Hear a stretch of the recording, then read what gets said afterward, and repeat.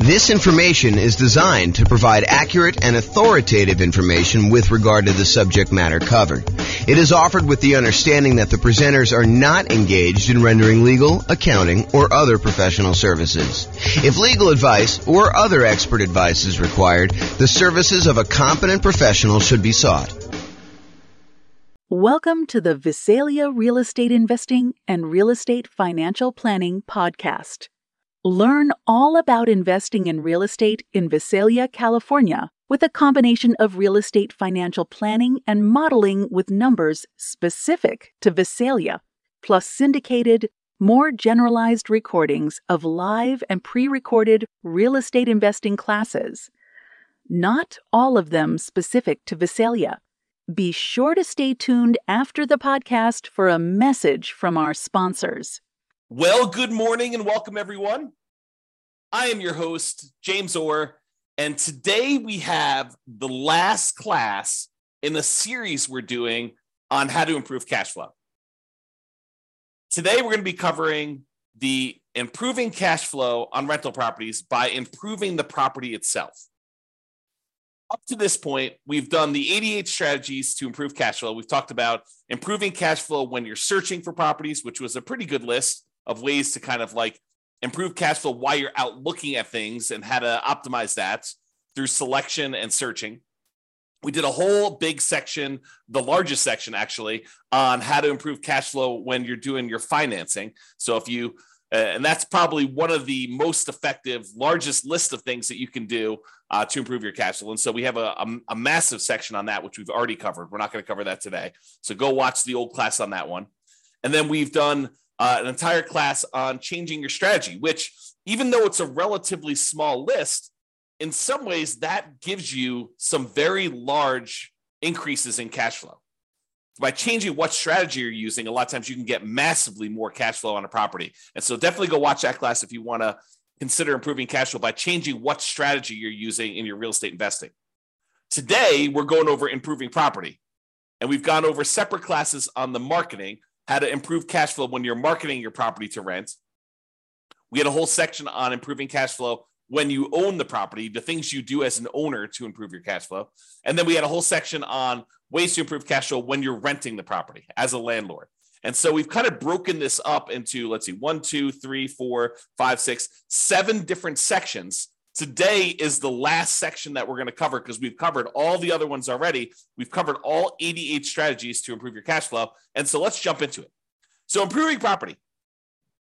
I've broken this down into kind of 6 things. And I think there is a little bit of overlap between some of these. But here they are. You could subdivide the property. You could upgrade the property. You could add solar to the property. You could provide a furnished rental. You can convert the property, or you could charge improvement rent. Okay, so let's go over what each one of this. Subdivide. So can I subdivide, and I'm using that kind of in quotes because it's a really informal use of that word, but can I subdivide my property into multiple units to increase rent?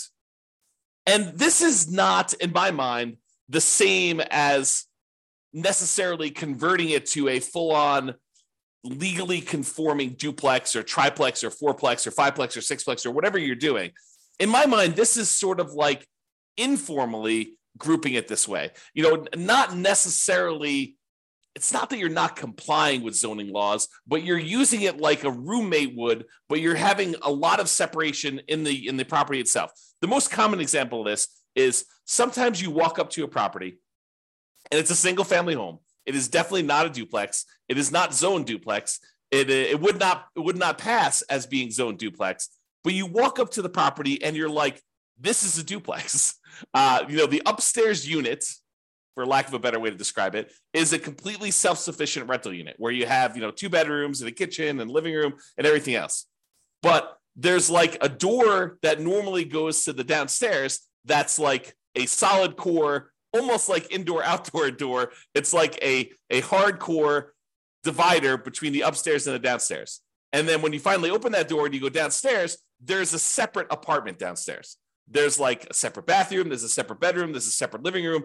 There may not be a full-on kitchen. A lot of times, this is how they get around the zoning issue. They'll have like, what looks like an eating area. It's almost like a bar, but the bar has a slightly larger than a bar would normally have for a refrigerator, like a good sized refrigerator. And they have a sink, and they may or may not have like a hot plate, not necessarily like a stove or a stovetop or an oven, but they have like a way to heat up food, a microwave, and maybe like a plug-in portable hot plate for you to be able to heat stuff up. So, but you look down there and you're like, look, this is a separate unit, right? Like this looks and feels like a separate unit. And maybe even in a lot of cases they have a separate outdoor entrance. Like there's a back door to the property, either a sliding glass door and it kind of walks out to a walkout, like it's like a walkout basement, or it's an underground unit and it has like the stairs going up leading to the driveway. You'll see these units where they look like duplexes. They're not duplexes, right? Because, in some markets, and it varies a little bit market to market, there are rules about what is defining a duplex. They have to have separate heating units. They have to have separate AC units. They can't be connected that way. There has to be separate mailing addresses. And so this is not a duplex, but you can sort of subdivide the property. So some properties are really well set up for this to begin with. Other ones are not so easy, right? It's like you walk into a property and it's a bi-level where you walk in, you're on a landing and there's an upstairs and downstairs. You can go, right to go downstairs and left to go upstairs. And I've seen some people go ahead and do a little bit of work to that kind of entryway where then once you walk into the property and you're on that landing, now there's actually a door that you have to open to go upstairs. And there's a door that you have to open in order to go downstairs. And it really is like having two separate units. Now, are you going to rent these to two different kind of like, families that think they're getting their own unit with their own address? And they think that they're going to be able to control the heating or the cooling because they both have thermostats. No. This is like a way for you to increase your rent, but they are very well separated roommates. That's a good way to describe it. This is a roommate situation, and you could have one unit that has, two roommates and another unit that has, one or two roommates. So you can have like more than one roommates kind of sharing one of the units, especially if they're dating or it's a family or something like that. But this is technically not zoned to duplex, not zoned to triplex. And so you need to comply with whatever the roommate laws are. The roommate laws are for zoning. And you got to realize that they are not separate units. They don't have their own separate heat controls in a lot of cases, although sometimes they do. But that's the big issue. Okay. So you could go and subdivide this. And do you think you could get more for a kind of like standalone mother-in-law quarter-ish, separate downstairs with everything kind of like separated out, and they really don't even have to interact with the person upstairs or the person's upstairs if they were living in the downstairs unit? Do you think you can get a premium on rent for something like that versus getting, a property where they're sharing a bedroom, where they have a bedroom rather, and they're sharing like a common living area and a common kitchen? You bet. And that's one of the ways you could improve cash flow on your rental properties, is you could find one of these properties where it feels like a duplex, even though it's not. And you can get single family home financing, which I think in a lot of cases is advantageous. Especially if you're buying your second or third property and you've already used up your FHA or your VA loan, which is what we a lot of times use when we're buying formally zoned, completely compliant duplexes, triplexes, or fourplexes.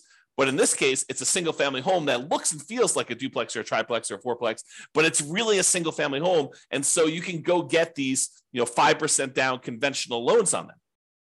Whereas if it really was a duplex, triplex, or fourplex, you could not get a 5% down conventional loan on them. So there is kind of an interesting benefit to doing this way. Now, realize when you go and sell it, you can't sell it as a duplex or a triplex, right? Because it's technically not zoned that way. You'd have to tell them, look, this is a non-conforming property that feels like a duplex, even though it's not. And if you wanted to go and live here and kind of like unseparate these, you might have a little bit of work to do. But if you're a roommate situation, or it's your mother-in-law or your mother wants to live downstairs, your father or father-in-law wants to live downstairs, or your mother and father-in-law or whatever it is, and you kind of like want to live in the upstairs and they live downstairs, or you and your brother or you and your sister or whatever it is, this could be an ideal situation where it feels like you have separate units, although it's a single family home and it's zoned as a single family home. Okay. So that's what I call subdividing. Next one, upgrade the property. Can I improve the landscaping, the curb appeal to get higher rents? Sometimes that's all it takes, right? The difference between, this is like the proverbial, don't judge a book by the cover. Don't judge a book by its cover. There's a reason that saying exists, is that people judge a property by its exterior. And so can you improve the landscaping, improve the curb appeal to get higher rent? Can you paint the property? Can you add or improve shutters? Can you do lawn care? Can you upgrade the mailbox from the ratty 1970s thing that's rusting to something that's modern and new? Can you put property address numbers? Can you upgrade the lighting on the outside? So all these like little things that you can do. It's a one-time investment that may be able to, it may be the difference between you getting, no one wanting to rent at the higher price that you start at. Because, we're starting, 60 to 90 days before the property is vacant, ideally, unless you're just acquiring the property. But you're starting 60 to 90 days ahead of time, and you're testing rent high, and you're coming down slowly as you get closer and closer to your deadline until you find out what rent is. Well, if the property looks kind of ratty and tired on the outside, you might not be getting people biting on the higher prices.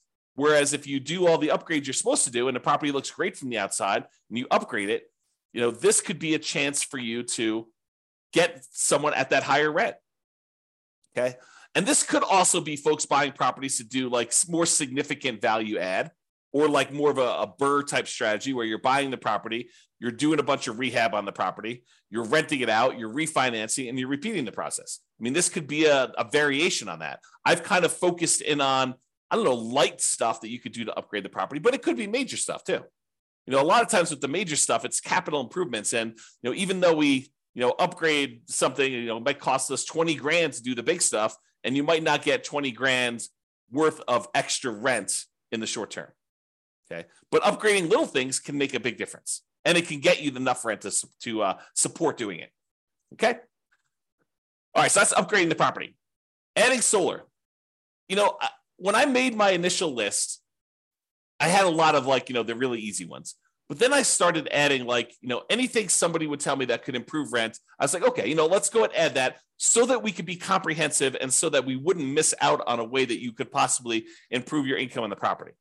But as time goes on, some of these things become better and important, and we use them a lot more. And some of them become ones that we don't use nearly as much. I think solar might be falling more into we don't use it as much. And I think there's a couple of reasons why. I do think you can add solar to a property and you could charge a premium on your rent because there's no electric bill. I think you need to be careful because I think there may be some laws, and also there may be laws coming where you may be in this gray area if you start charging them separately for utilities. You start looking like someone who is charging someone for utilities separately.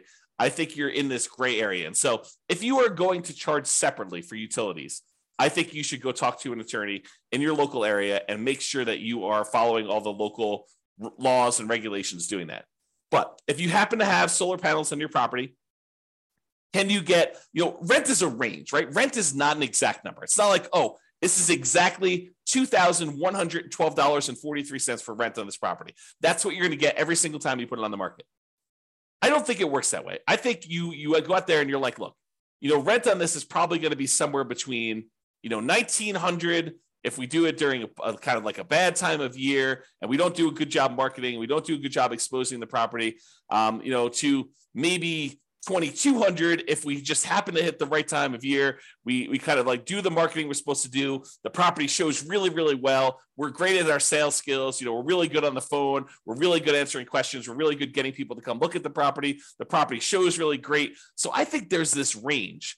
And so when you add solar to a property, I think you have a chance to really push up the range a little bit and more likely get to the top of the range, especially if you have the sales skill to show somebody why having solar on your property is a major benefit and how it can save them money. So they may be comparing your property to one that's $100 or whatever less, but if you have solar on your property, you can tell them, look, you're not going to have an electric bill on this, or you're not likely to have an electric bill as long as you don't go over the usage you have on this thing. And so that's included. And so you got to really kind of, give some value to that. And that's why this property is probably, a little bit higher than some of the other ones you're comparing at the same price range.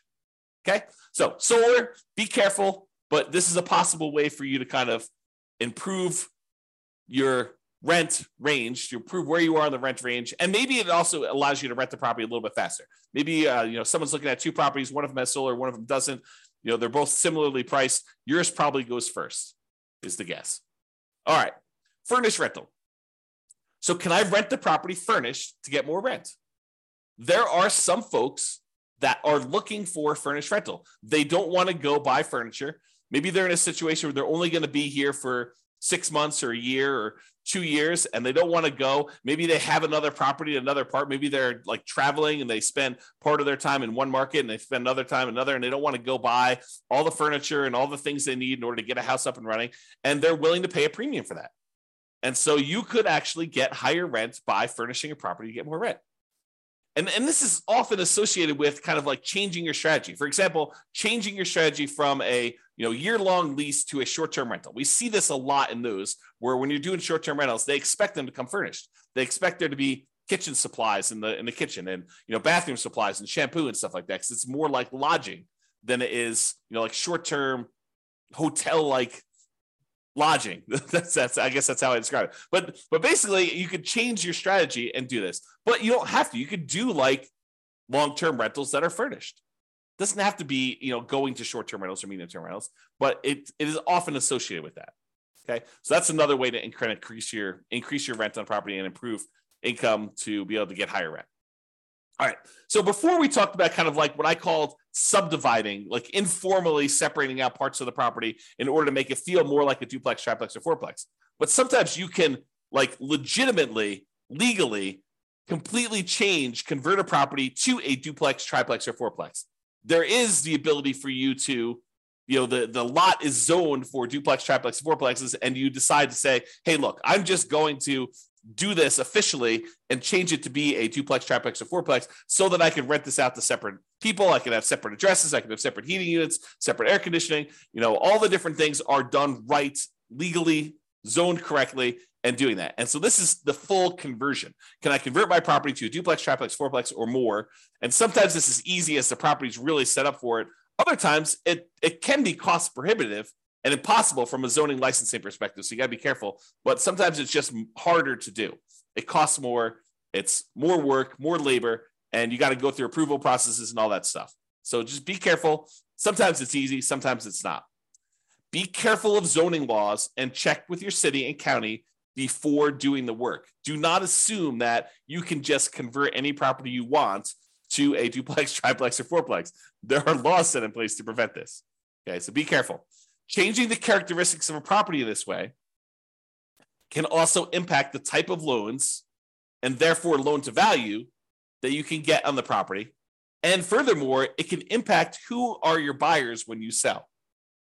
If you have a single family home that you've sort of the subdivide one, the one I covered first, where you've kind of converted it to more of a roommate situation that has a lot of separation, that's still a single family home. And you can convert it back easily, relatively easily, to be a single family home. And so you have the whole pool of buyers who are looking for single family homes when you go to sell. And there usually is a very large pool of those people looking for single family homes. When you convert it officially to a duplex, triplex, or fourplex, you narrow your pool down.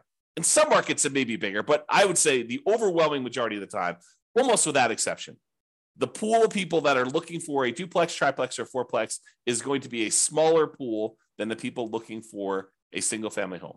You have fewer people looking for that. And the financing for the duplex, triplex, or fourplex is harder, less common than the ones for the single family homes. So once someone uses that FHA loan to buy their first duplex, triplex, or fourplex, it's really hard for them to get a second one. There's some really bizarre exceptions, but it's very difficult to do. Otherwise, you need to do a VA loan in order to buy it with little or nothing down. Otherwise, you got to put more down. You could buy a single family home with 3% down. You can buy it with 0% down. The USDA VA ones. You can buy it with 3% down if it's your first single family home. You can do a lot of 5% down ones. But if you're trying to do this duplex, triplex, fourplex sort of thing, then you're probably looking at FHA or VA financing or putting at least 25% down to buy these. Okay. So it changes the financing, which may be worse for you when you go to sell, if you go to sell. If you never sell, not a big deal. Okay. All right. Improvement rent. Sometimes you'll have a tenant. They will show up at the property and they'll be like, oh, this property is great. The challenge is it's not fully fenced in. Maybe it's not fenced at all, but in some cases it's like, the two neighbors have fences and you just don't have a fence on one of the sides. Okay. Which is pretty common in some neighborhoods. And they're like, the problem is I thought it was fully fenced in because some of the pictures they showed the fence. So I didn't think this was going to be an issue, but I've got a dog or two dogs. And I told you about those on the phone. And I'm concerned because I want to be able to let them out in the backyard and not have to worry about them running away. And you're like, okay, I know you really, really want a fence. The rent we had before was the price without the fence, with the current situation. That was what it was. But I would be willing to go ahead and put in a fence, but I would need to charge you extra. I would need to charge you, for lack of a better term, fence rent in order to fence in this last side or put a fence around the whole property. And some tenants would be like, oh, that would be great. I would be willing to pay whatever it is, $50, $100 more per month for you to put the fence around the backyard, or $200 a month, whatever you can negotiate, to help offset the cost for doing that. And, this may also occur sometimes with like, I really love this, but I hate the green carpet. And the carpet's, a couple tenant cycles old. So it's not like new, but it's not something you expect to be able to get at least one more tenant out of it before it needs to be replaced. But they're like, look, I can't move in with this carpet like this. And you're like, okay, well, the rent that we had it at was priced with the current carpet. If you really want new carpet, we could actually put in new carpet, but that would cost whatever it is, $200 more per month for us to go put in that new carpet. And they may be willing to pay that. So you could charge improvement rent, fence rent, new carpet rent, something else that the tenant desires you install for a fee. Okay. Now you may not be able to get the full cost of the upgrade. You may not be able to say, look, it's costing me $10,000 to get a fence installed on all four sides here. And I'm not going to be able to divide $10,000 by 12 months and get the full amount. Even though they may tell you, look, we're going to be here for 3 years. And you're like, okay, well, 10,000 divided by 36 months, that's going to be whatever that is, $300 a month. And they're like, yeah, we're not paying $300 a month. So you may not be able to get the tenant to pay the full cost of the upgrade. But with certain items, not all of the items, but with certain items, they have a reasonable enough lifespan that you may be able to get higher rent in the future to help offset this cost as well. For example, the fence. In some cases, a fence does give you a marketing advantage of having people with pets, and you may be able to get a slightly higher rent than you would normally. And so the tenants that are currently there in front of you may be able to offset some of the expense of the fence. And then the fact that you're going to be able to get higher rents for the future for the next, whatever it is, 10 years or 15 years for the lifespan of the fence, you may be able to offset the cost and make a profit on that. Some things like carpet might not be able to charge enough to justify it. Some things like a fence, you might be able to. So you got to kind of work out the math on doing this, which leads me into my next thing, which is calculating your return on investment. So I did a class, it's on the podcast. It's on the website and podcast. You can go listen to it, but it's called When to Do Upgrades with a Value Add Rental Property. And I walk people through how to do the calculation in order to figure out what your return is on the investment you make in order to see if it's worthwhile doing that. And I include a spreadsheet to help you do the math, but you want to be able to determine, look, I'm going to go spend an extra $5,000 or $10,000 in order to do an improvement on a property. You want to look and see how much money am I putting out? How much money am I getting back over what time period? And when do I make all my money back? And then how much profit do I make? And then what is the overall return on that money that I invested to see if it makes sense for you to do this extra investment? Sometimes you have to do it, right? The kitchen sink is just not working anymore and you have to do the upgrade. So that just becomes a capital improvement in that way. But sometimes you have a choice. And that's what we're talking about when we look at choosing these kind of returns that you can get by doing upgrades on properties. The basic idea, I'll kind of like give you the very short version of the class. It is you're doing an internal rate of return calculation over the lifespan of the upgrade that you're making to determine how much you're putting out at the very beginning, and then how much you're making over time on that thing for the lifespan of the actual upgrade you did. So if carpet's going to last you X number of years, you want to see how much you spent on the carpet to do the upgrade, how much extra money you're going to make on doing that carpet upgrade. And then when the carpet actually is completely its lifespan is exhausted, it dies, it's used up, then how much money did you make and what was your return on making that investment? And in some cases, on certain rental properties, these can be very profitable, like mini investments in your property, right? Like you go and you put up 10K and you're making whatever it is, 20% return on your money each year. And in other cases, it's like hardly worth doing at all. You're really just doing it to kind of maintain the property and to move forward and to make the other return. And you may be not even making money on it. It may be sort of like lost in the other parts of the return that you're getting. So you need to go do that calculation, in my opinion. I mean, you don't have to, but it's a helpful tool for thinking about that. All right. So in conclusion, optimizing cash flow is really about maximizing the income you can get on your property and minimizing any expenses. When we're talking about doing these improvements to the property, most times we're talking about maximizing the income. Although you can make a case that some improvements you would make on a property would minimize your expenses. Installing certain types of flooring may actually reduce your overall cost and frequency of having to replace the flooring. And so therefore your expenses do get slightly minimized doing that.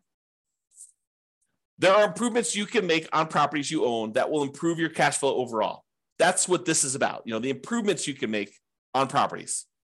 It is better, in my opinion, to look at the big picture, look at the whole picture, like the 7 different areas we could do this. When you're searching for properties, when you're financing properties, when you're renting out properties, when you're marketing your properties, when you're owning the property, when you can improve the property, like improving your strategy, like all of these different areas. If we take a more holistic approach and we look at all the different ways that we can improve and optimize it at various different stages, that's what it's about. It's about getting the maximum amount of income on a property and minimizing the expenses by also minimizing like how much work you're putting into the deal so that you can get a great return on your investment, and you could decide to invest more if that makes sense for you, if that moves you toward your goal of being financially independent. All right, that's all I got for you. Have a great day, everybody. This was the last class in the series on improving cash flow, so you can go watch those if you want to, in order if you want to, and kind of get a feel for all the different ways to improve cash flow. Or if you want to, reach out to us for assistance, and we can help you implement some of these if that's what you desire. But you could do it. You got all the stuff. You've got all the different ways to do it now. It's not like I'm holding anything back from you. All right, that's all I got. Have a great day, everybody. Bye-bye for now. With home prices up, mortgage interest rates up, and rents up, but not quite enough to counteract the higher prices and interest rates, cash flow on rental properties in Visalia is harder than ever. Book a call with the Real Estate Financial Planner to apply our proprietary 88 strategies to improve cash flow on your rentals. See the show notes for a link to schedule your call and improve your cash flow today. If you're a real estate agent, lender, or professional in Visalia that wants to help our real estate investor listeners, consider reaching out to learn about collaboration opportunities with this podcast. We'd love to add more value to our listeners by having you assist our investors buy, sell, and finance their real estate investments. See the show notes to schedule a call to discuss collaboration opportunities